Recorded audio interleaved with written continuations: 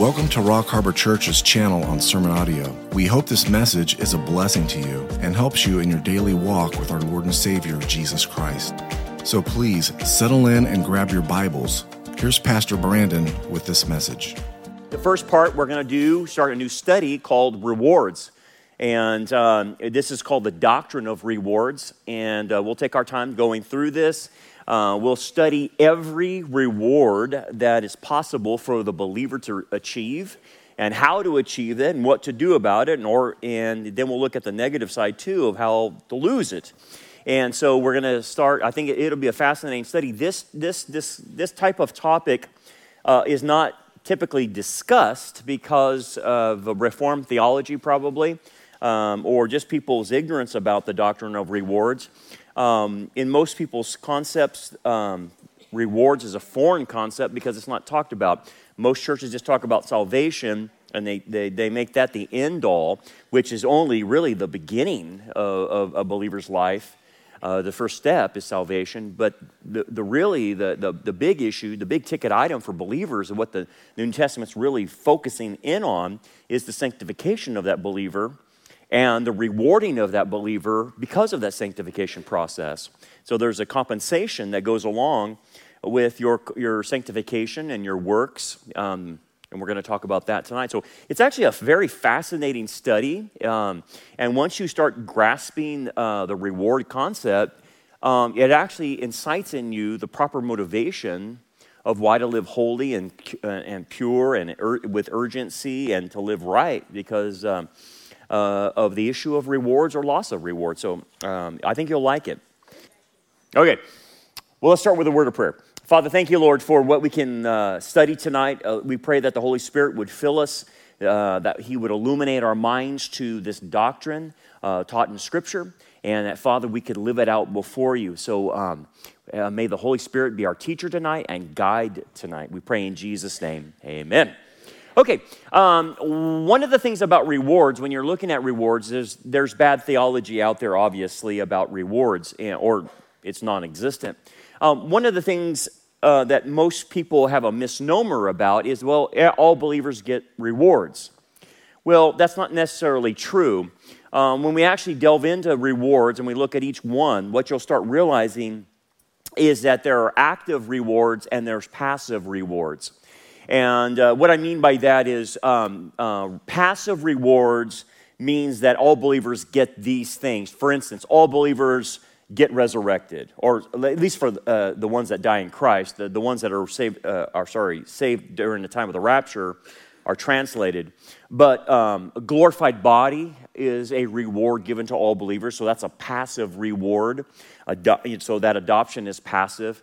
But, like for instance, to rule and reign with Christ is actually an active reward. That's something you have to earn and get. And so that's ruling and reigning with Christ is not automatic. Now, it will say that the church will rule and reign with Christ, and that's true, but not all believers will be able to participate in that rule and reign. And that's why when you look at in Revelation chapter 4 and chapter 5, and then you look at chapter 20, you will see the 24 elders. And the 24 elders represent the church. If you look at their song, they're saved from every tribe, tongue, and language. They're redeemed from all nations. And so the 24 elders, because they're king priests, have rulership, but then they're priests at the same time. That's Revelation chapter 1. And therefore they cast their crowns. The Greek is the idea that they just don't cast their crowns one time. They cast their crowns repeatedly every time the four living creatures say, holy, holy, holy. And so it's a repeated action, and that crown stays with them. Where does 24 come? It comes from the 24 courses that David's organized the Levitical priesthood by. There was 24 courses. And so since the church is a king-priest individual, there's where the 24 comes from. So putting all the clues together, we understand that the 24 elders represent the church, okay? And they get to rule and reign. But it doesn't mean that every Christian rules and reigns. It's those who receive those rewards. And we'll talk about the 5 crowns. We'll talk about the Nike believer. That's where we actually get the word Nike. Nike in Greek Nike in Greek means overcomer. And so the Revelation 2 and 3 talks about the overcomer. So not all believers are overcomers. They're overcomers of the world in the ultimate sense. As Christ says, I've overcome the world and you're an overcomer. But there's other things in Revelation chapter 2 and 3, specific things that you have to overcome. And some people will overcome them and some of them won't. And so that will be the degree of rewarding that it happens. So bad theology says everyone gets the same rewards. If you look at that as far as compensation is concerned, if everyone got the same rewards, then that would not be fair. Salvation is given to all because Christ did the work, obviously. But rewards are based on your work, based on your sanctification, based on your responsibility. And so it wouldn't be fair if Joe Blow gets saved and he does nothing with his life, Christian life, versus someone that, is serving the Lord, evangelizing, discipling, and doing this all their life. It's obvious in just looking at both aspects that somebody needs to get more rewards than the other. It couldn't be fair that one Christian wasted his life and another Christian spent his whole time serving the Lord and being on the Lord's agenda. And so that's where rewards balances that out as far as compensation is concerned, about what kind of life that Christian led. Again, we're not talking about salvation, and salvation is a free gift to everyone because of the work of Christ. And so we got to make sure you keep that in mind. Okay, some people will say, well, I don't understand, Brandon, a desire for rewards, it must be wrong. It doesn't seem that's a right motivation. But here's the problem. Messiah and Paul and the writers of the New Testament all said it was a good motivation. So why would Christ say, store up treasure in heaven? If that's not a good motivation, I don't know what is, because the Messiah is telling you to do that. And Paul is really, if I could use the word OCD, about losing rewards. He doesn't want to be disqualified for the prize. He wants to compete according to the rules, and his big thing is not being disqualified. Well, what does disqualified mean? Disqualification doesn't mean losing salvation. You cannot lose eternal life, because in the nature of eternal life is eternal. It can never be taken away from you. But you can be disqualified. You can shipwreck your faith. And when you are disqualified, you're not competing according to the rules of the game, which means you're losing rewards. And you're disqualified for ruling and reigning. You're disqualified for rewards. And we'll talk about that. So I was, interesting enough about this. Where did this reaction towards, well, that's not a proper motivation come from? Believe it or not, C.S. Lewis actually pointed where this wrong motivation came from. It came from the Stoics and actually Immanuel Kant, that got into Christianity and said, hey, striving for rewards is wrong. You should be more stoic about things. And Immanuel Kant echoed the same thing. And C.S. Lewis blasted that and said, that's not Christianity. That comes from Greek thought. So when you hear a Christian say, well, the desires for rewards is wrong, that's actually coming from Greek Stoicism. And C.S. Lewis obviously pointed that out. And I thought that was very interesting because I've heard Christians say that. I'm not saying they're Stoics and I'm not saying they're followers of Immanuel Kant. But when you start realizing the origins of people who really said that, and you hear Christians saying it, it's like, wow, you don't even realize what you're saying and where that comes from. That comes from Greek thought. Look, to me, it's real simple. If Messiah says this is worth doing, storing up treasure in heaven, I think that's a proper motivation for that. I mean, think about this in dealing with people, whether it's in employment or you're dealing with children. You do rewards and then you do penalties, right, as motivators. You can do both, right, in rewards for work, and there's goals at work, and employees achieve those goals, and it motivates people. And then there's a negative motivation. So you do that with both kids. Why would we think that's foreign to what rewards are? The third point is the mentality, which is another bad theology, is I just care about making it to heaven, Brandon. I really don't care about rewards. All I want to do is just make it to heaven. And what's wrong with that attitude? Well, the attitude is juvenile. It is a baby mentality. It is a like baby Christian mentality. You're to get past the idea, okay, you got your salvation. Okay, now what? What are you going to do with your life? What does my life mean?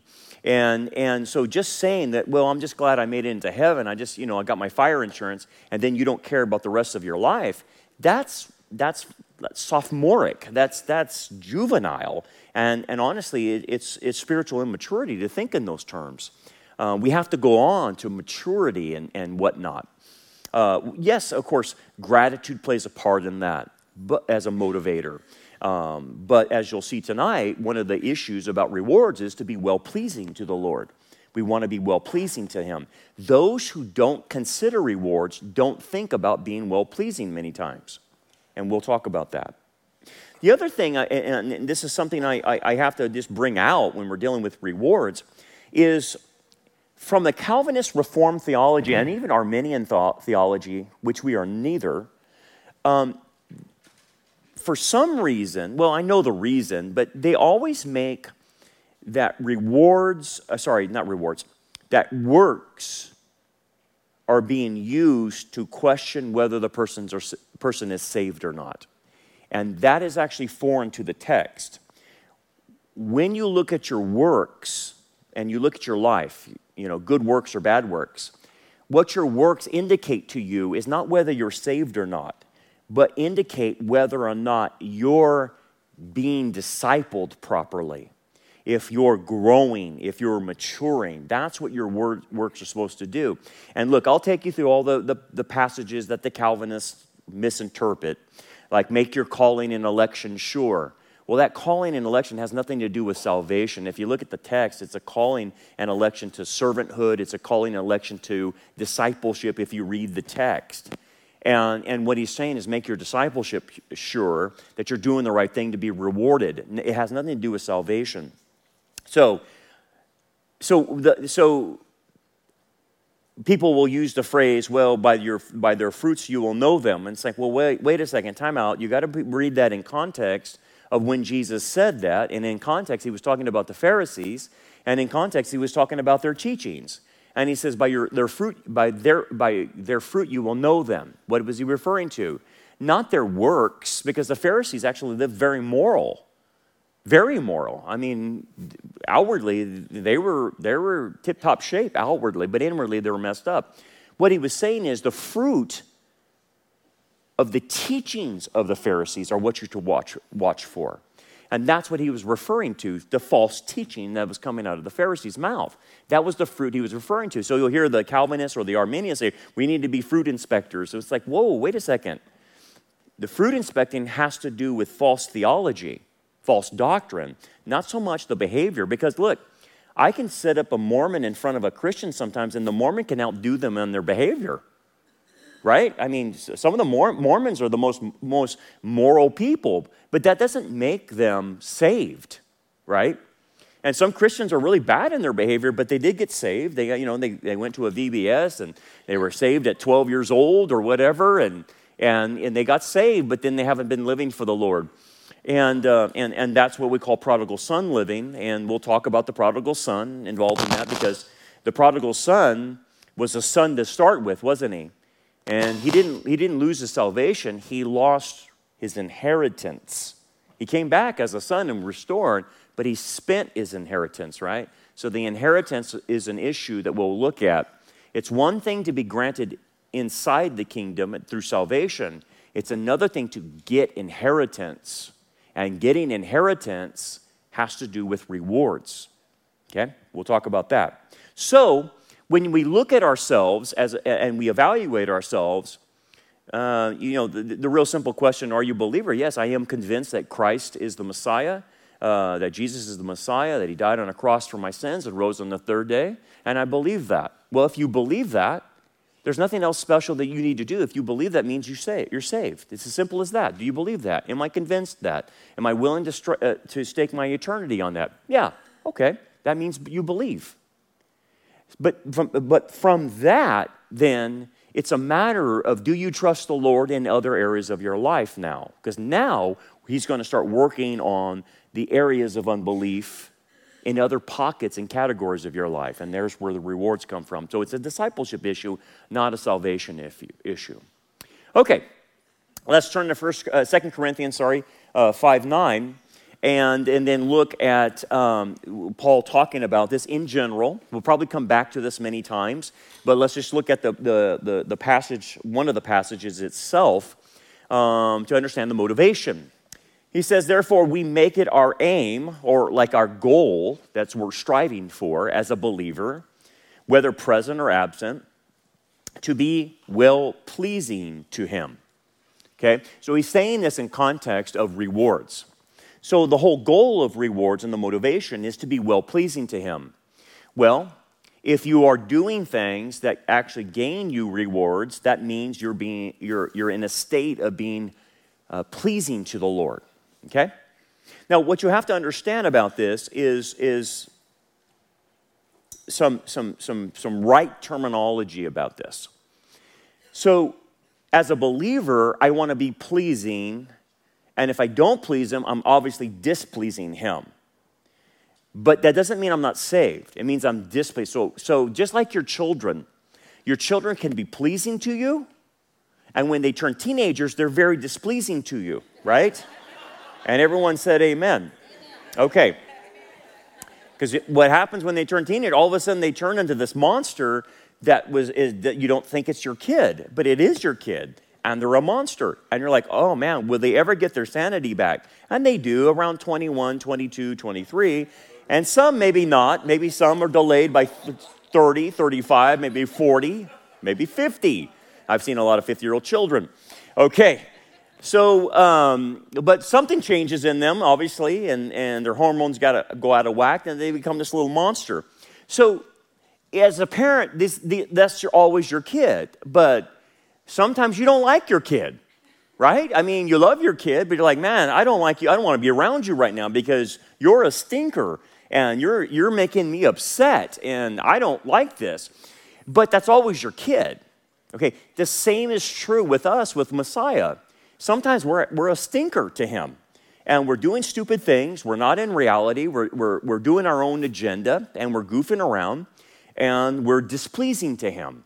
Okay, so the goal obviously in life is to be pleasing to him, and the other term you'll see in Scripture is approval or disapproval. That he approves of the way I'm living. He's approving of what I'm doing, or is he disapproving? Okay. And displeasing and disapproval have to do with, is the believer in sin? Is the believer in false doctrine? Is the believer, doing something outside the will of God, right? That's what happens. But please note, this has nothing to do with acceptance or rejection, okay? Nothing to do with that, okay? Because Messiah, he himself says, look, I will cast no one out if you come to me. I will cast no one out. So he promises you, if you come to him in faith and you get saved, he will never reject you. You're never going to be cast out. So you have your acceptance. You're never rejected once you're saved. So those categories, you cannot bring them into these other categories of pleasing and approval or displeasing or disapproval, because you're going to mix up the categories. And this is where people start thinking, oh my goodness, I'm not saved. Oh my goodness, I never got saved, or I lost my salvation. And you have all these wrong thoughts and wrong soteriologies that start popping up in people's mind. So anyway, let's make sure our categories are kept that way, because that's what he's saying. Look, well-pleasing to him, not acceptance from him. I'm well-pleasing him. Okay. So how do I know what is well-pleasing to him? How do I know if I'm displeasing him? Well, you really don't know until you go back to the Word of God. And then, obviously Romans chapter 12 points this out. Do not be conformed by the world, but be transformed by the renewing of your mind. Okay, so I go to the Word of God so my mind can be renewed, but so why? That you may prove what is that good and acceptable and perfect will of God. Okay? That's why you renew your mind. Okay, what does he mean by that? Because a lot of people actually write books on this passage, and they're saying, trying to find the will of God for your life. And people will use this as like, I'm trying to find the will of God, or what kind of mate I need to marry, or, what person I'm going to date, or, what college I'm going to go to. That's not what this passage is meaning at all. The acceptable and perfect will of God has to do with what is written in his word about what he finds acceptable in your life and what he finds not acceptable. And so when he says renew your mind, yes, you go to the scriptures, but for what? For the information that you know that is contained in there of what kind of lifestyle you're supposed to live. Okay? It tells you what the will of God is for the lifestyle. So that's why this is, when you start seeing Christians that are gay marriage affirming, or they're not in line with us, obviously, that's a form of apostasy. So if they don't know that, they haven't renewed their mind. They don't know where God stands on this. Or maybe they do and they're just ignoring it. That could be a case, obviously. But many Christians are just simply ignorant of things. When we talk to Olivier Melnick tonight, we're going to talk about the church a little bit and the anti-Semitism in the church, and it's like, where does this come from? And a lot of the people, I think the pastors are blamed for it, but a lot of the people are just simply ignorant of the issue of Israel. They don't know Israelology as a doctrine. They don't know how the covenants work, and of course they're ignorant of that. But why are they ignorant of it? Because they haven't renewed their mind on that. They haven't heard preaching. They haven't studied the doctrine of Israel and whatnot. And so therefore they're ignorant, and because of that ignorance, they don't know what the acceptable and perfect will of God is concerning Israel. They don't know how to view it. And so, to them, they probably just sit there, and their pastors, committing the sin of silence, not talking about what's going on in the world, and they just stay in their ignorance. They just never know. They're never challenged about it. They're never talked to about it. And so, as an example, they don't know what side to be on that issue, and that's very concerning, obviously. But that goes for other things. I mean, the common thing in Christianity is people live together, and they think that's okay now. And it's like, it's not okay to live together. And where did you think shacking up is acceptable now? I know the world does it, but it's not acceptable ever.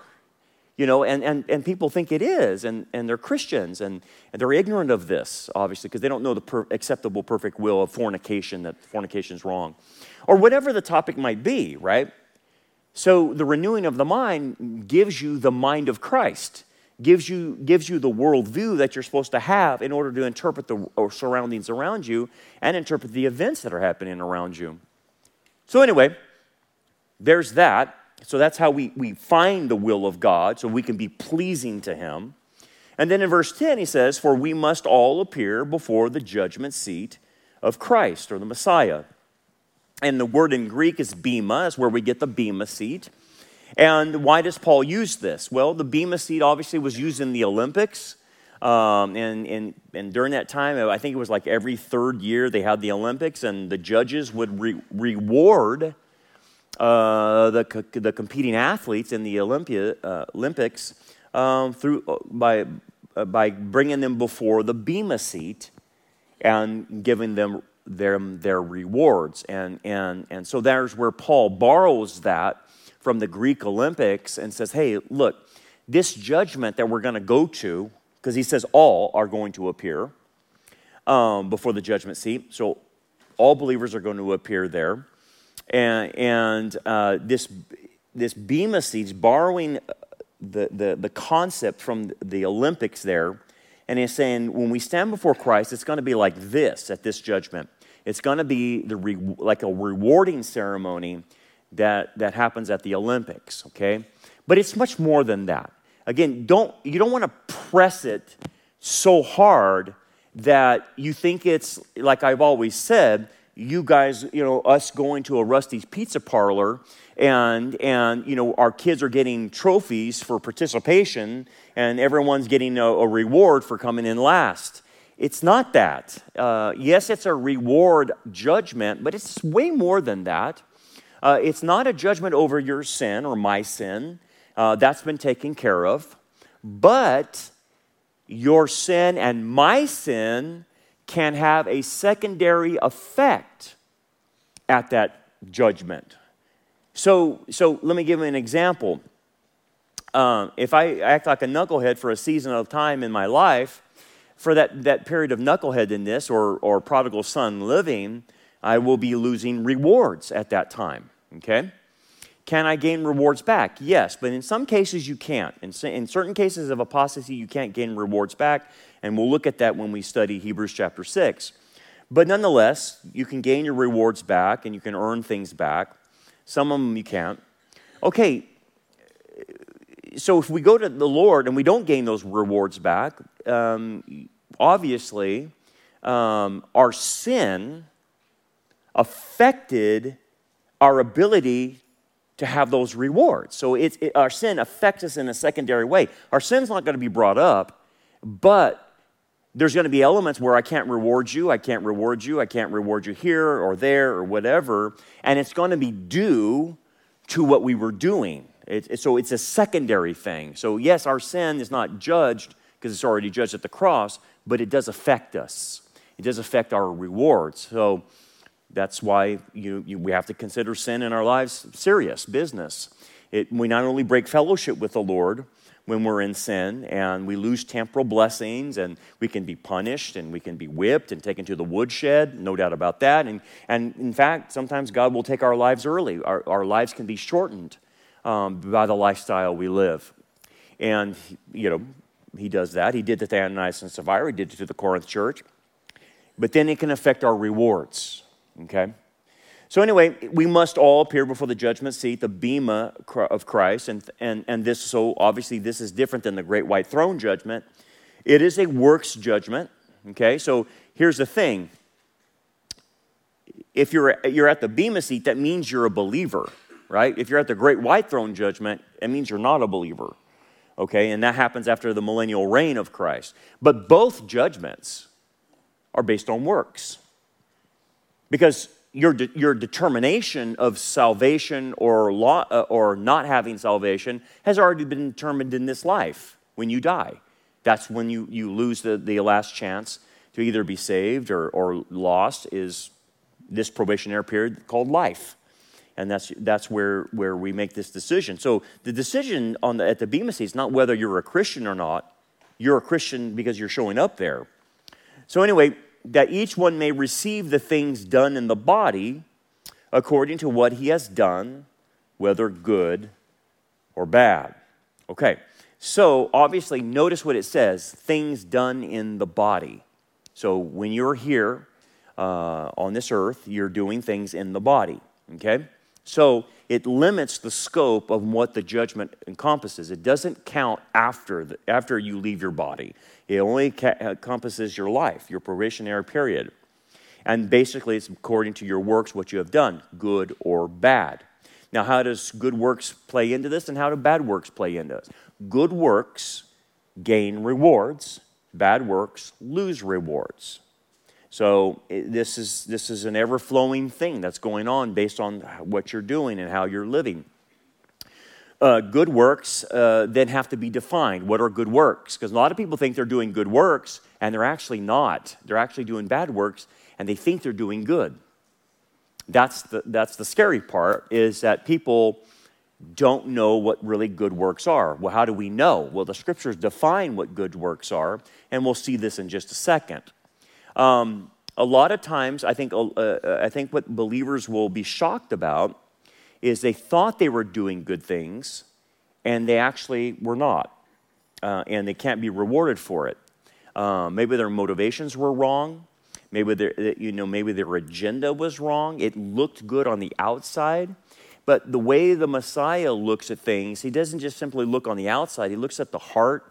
He looks at the motivation. He looks at Messiah can factor all of those things in, like what percentage of your motivation was selfish. He can actually weigh that out. He knows how much was it based on pleasing man rather than God. How much was it really pure motivation that you wanted to serve Christ, and he actually can weigh that out.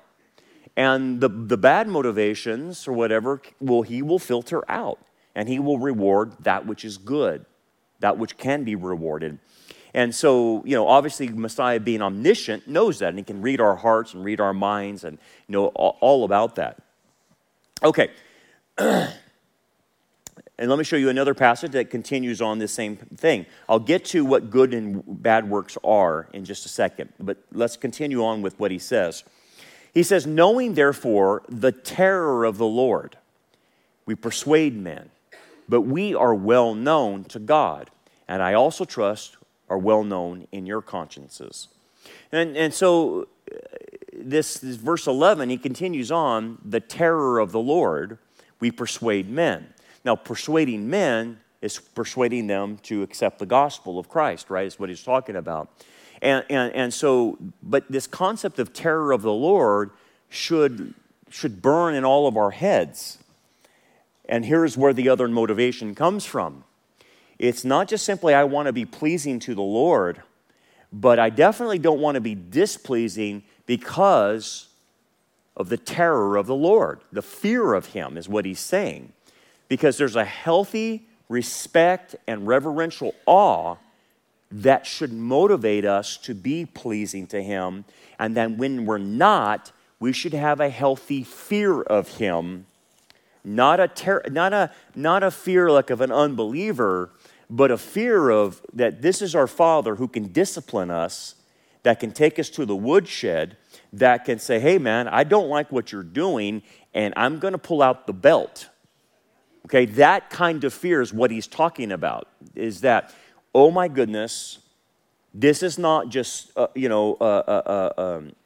God on the cloud like a Santa Claus and boys will be boys type of mentality. Paul is bringing in another picture, is that you better have a very reverential fear for what the Messiah can do to you if you're displeasing to him. It's not a scare tactic of salvation. It's a reverential fear. Now, let me explain this. You will see when we start studying some of the rewards that Messiah takes seriously people who mess around with other believers. We call that spiritual abuse. And in Matthew 24, he says one of these servants saw that his master was gone for some time, and so he started abusing the other servants. And he started beating them, and thinking that the master's not coming, so he started taking things out on the other servants. And then the master comes back, and he says, look, when the master returns, he's going to take that servant, and he's going to cut them in two, and then assign him a place with the hypocrites. And one of the things you see a lot of times in Christianity is spiritual abuse. Spiritual abuse with leadership, spiritual abuse with believer to believer, and things of that nature. Well, in that passage, when he says that the Messiah will cut you in two, will cut you in half, what does he mean by that? And then assign you a place with the hypocrites in the kingdom. Well, it's obviously a euphemism. It's using the euphemism of cutting someone in half and just slicing and dicing them up, right? Well, what do you mean? Well, it's through the Messiah's word, when you're standing in front of him, that he will slice and dice you with the word of God, okay? And basically, he will give you the biggest tongue lashing and in your dish type of talk you will ever have with God if you do that.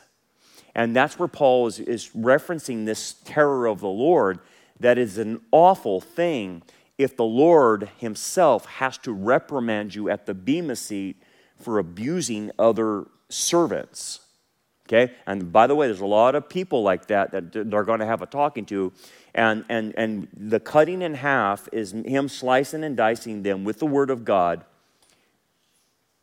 showing them what they did. And the loss of reward is reflected in being assigned a place with the hypocrites in the kingdom. Okay? And believers can be hypocrites. There's no doubt about that. You're going to see a lot of hypocrites in the days to come on all these topics that we're talking about in current events. There's a lot of Christians that say they're against something, but then they don't say anything about it. They commit the sin of silence, or, they're cowards or whatnot. Cowards are hypocrites, okay? That's what they are. They're hypocrites because they pretend to be for something or against something, but then when things really come out to the front of their doorstep, they're nowhere to be found. They will neither say yea or nay. And so basically that hypocrisy actually gets penalized in the kingdom because of that. So that's what he's kind of referring to. And so I always come back to you. It's not like, hey, we're going to Rusty's Pizza, everyone gets a trophy, and everyone's happy. There will actually be people who are ashamed in front of the Messiah.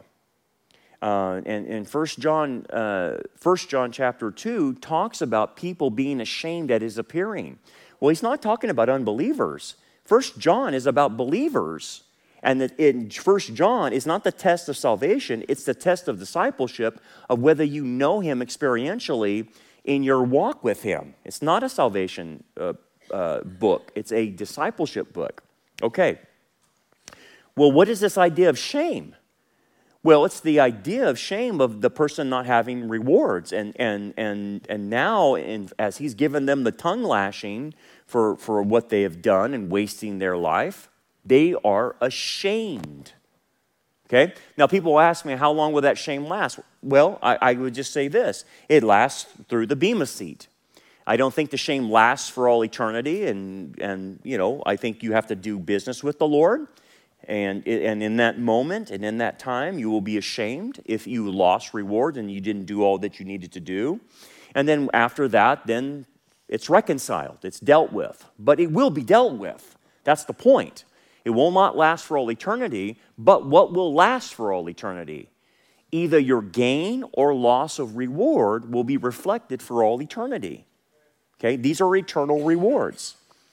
And again, your people, probably myself, is going to have regret at the bema seat. There's probably things I should have done or could have done, and sins of omission, sins of commission. All that stuff is going to be weighed out.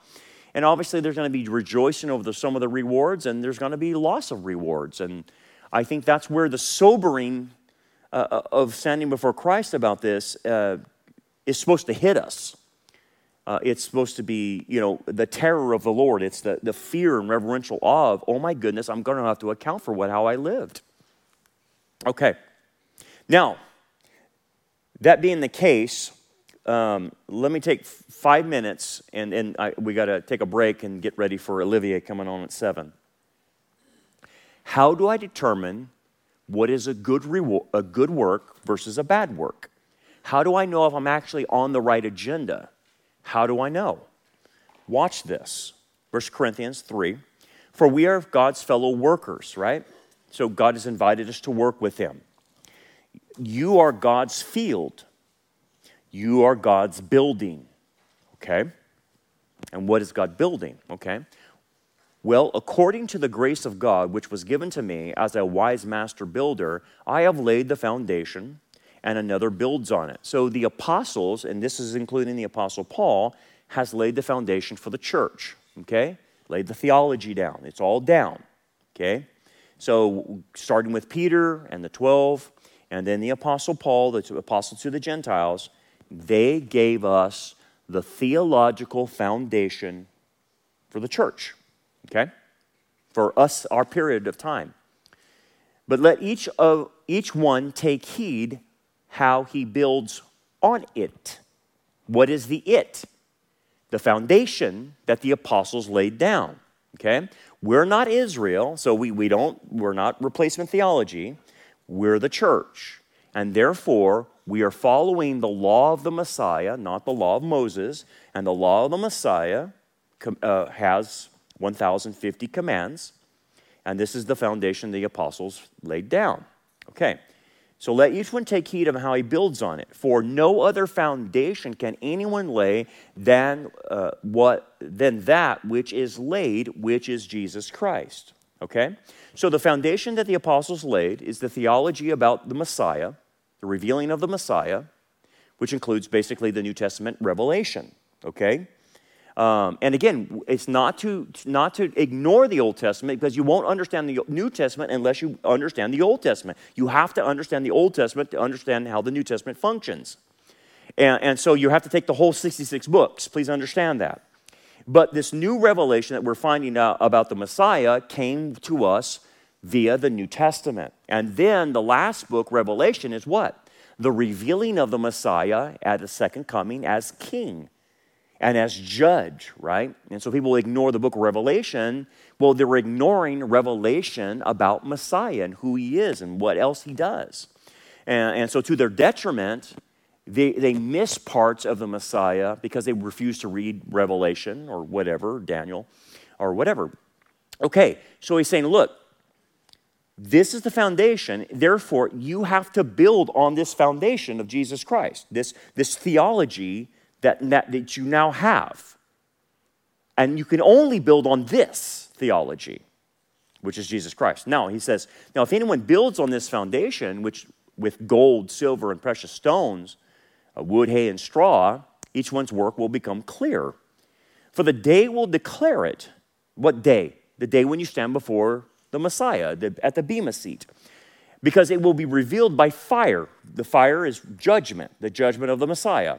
And the fire will test each one's work of what sort it is. If anyone's work, which has been built on it, endures, he will receive a reward. If anyone's work is burned, he will suffer loss, but he himself will be saved, yet so as through fire. So it's not a salvation issue, as he says, but again, it's talking about suffering, loss, and reward. Okay, so what's the point? The point is, and we'll study this more next week, the point is, first of all, in order to do a good work, it must be built on that foundation. If you do a good work that's not built on that foundation, and it's off-site, so to speak, off-site on another foundation, you're not going to get any reward for that, okay? It has to be built on the theological foundation that you're doing this for Christ, okay? So the motives have to be right, and the theology has to be right. That is one of the keys. Your theology has to be right in order to do the work that's correct, okay? So what tends to happen is some believers are off the foundation because they're into false doctrine, and they're doing good things, but they're doing it on the basis of false doctrine. Well, you're on the wrong foundation. And when you work on the wrong foundation, it's an instant no reward, okay? So let's just take the cults, for example. Let's take the Mormons, okay, as an example. They don't build on the right foundation because their theology's messed up. So they're on the wrong foundation, okay? So what are those foundations of the Mormon church? Well, it's the foundation of marriage, maybe. They're real big on marriage, and they're real big on family. Well, that's not Jesus Christ.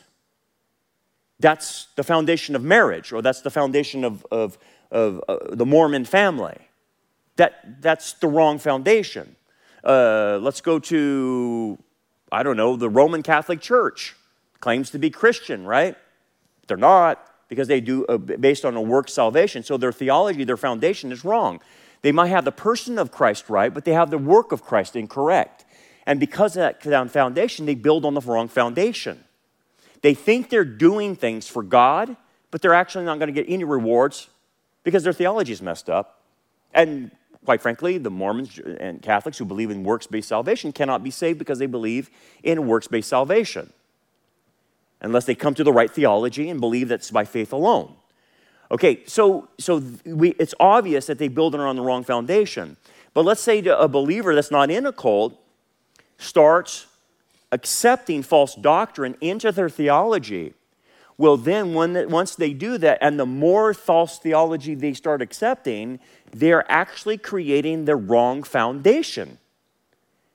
And therefore, the things they do in the name of Christ are null and void because they're on the wrong foundation. So the foundation all goes back to correct doctrine.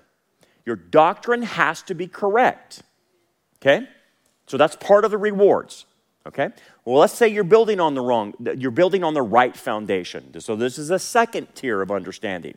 So you're building on the right foundation. You got your doctrine correct. Okay, great. But then he says, you build on it with wood, hay, and straw.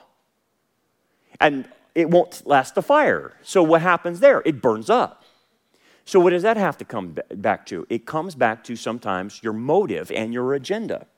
You might be on the right foundation, but your motives are wrong and your agenda is wrong. And if that's the case, then those works will be burned up and will not be approved.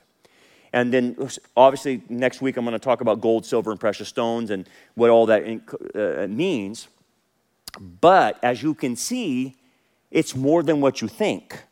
This is not, the doctrine of rewards is not some basic, Bible 101. There is a full doctrine here. And you start realizing the depth of it, and you start, whoa, that's different than what I thought. That shines a whole new light on how I actually walk with the Lord, and it makes me pay attention to my theology. That's the key, because what Christians typically do is they ignore their theology and they think it's not important. And their whole reward structure is based on right theology.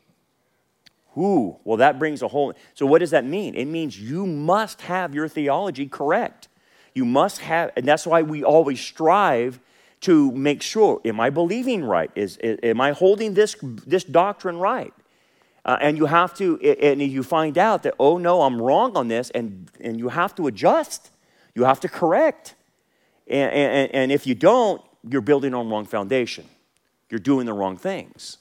This is why, I really challenge people. Think about your Calvinism. Think about your Arminianism, because that, if you will live out your theology, okay? And if you live out that theology, what you will start seeing with bad theology is bad works. You will think they're good, but they're actually bad. So, here's a bad work, for instance, based on the theology. If you think, as the Calvinist does, that your works prove that you're saved, then what you're robbing yourself from is assurance of salvation. Because when John MacArthur was challenged, they asked him, are you 100% sure you're saved? He says, I'm about 98% sure. So if I have that in my theology, what will that do to my behavior? I will lose assurance. And what does assurance do? If I don't have assurance, how does that factor into my life? You're stressed out. You don't know if you've done enough to prove that to yourself that you're saved. You're actually doubting the Messiah's promise when he says, if you believe in me, I will give you eternal life. So you're actually doubting that. It has serious ramifications in how you start living, and you start living in stress in a stressed environment because you lack assurance. And therefore, you will start doing things in your life to prove that you are saved. And then you will you become a hamster on a wheel that just keeps spinning and spinning and spinning and spinning until the day you die. And you will be like John MacArthur saying, I'm about 98% sure I'm saved. But you'll never know for sure. So it starts affecting you. Anyway, so that's what bad theology has ramifications, doesn't it? Thanks for joining us for another lesson. We hope that this message is a blessing for you and helps you grow towards a more mature understanding of God's Word. For more information about our ministry, we invite you to check out our website at rockharborchurch.net. Until next time, remember, keep looking up, for our redemption draws near.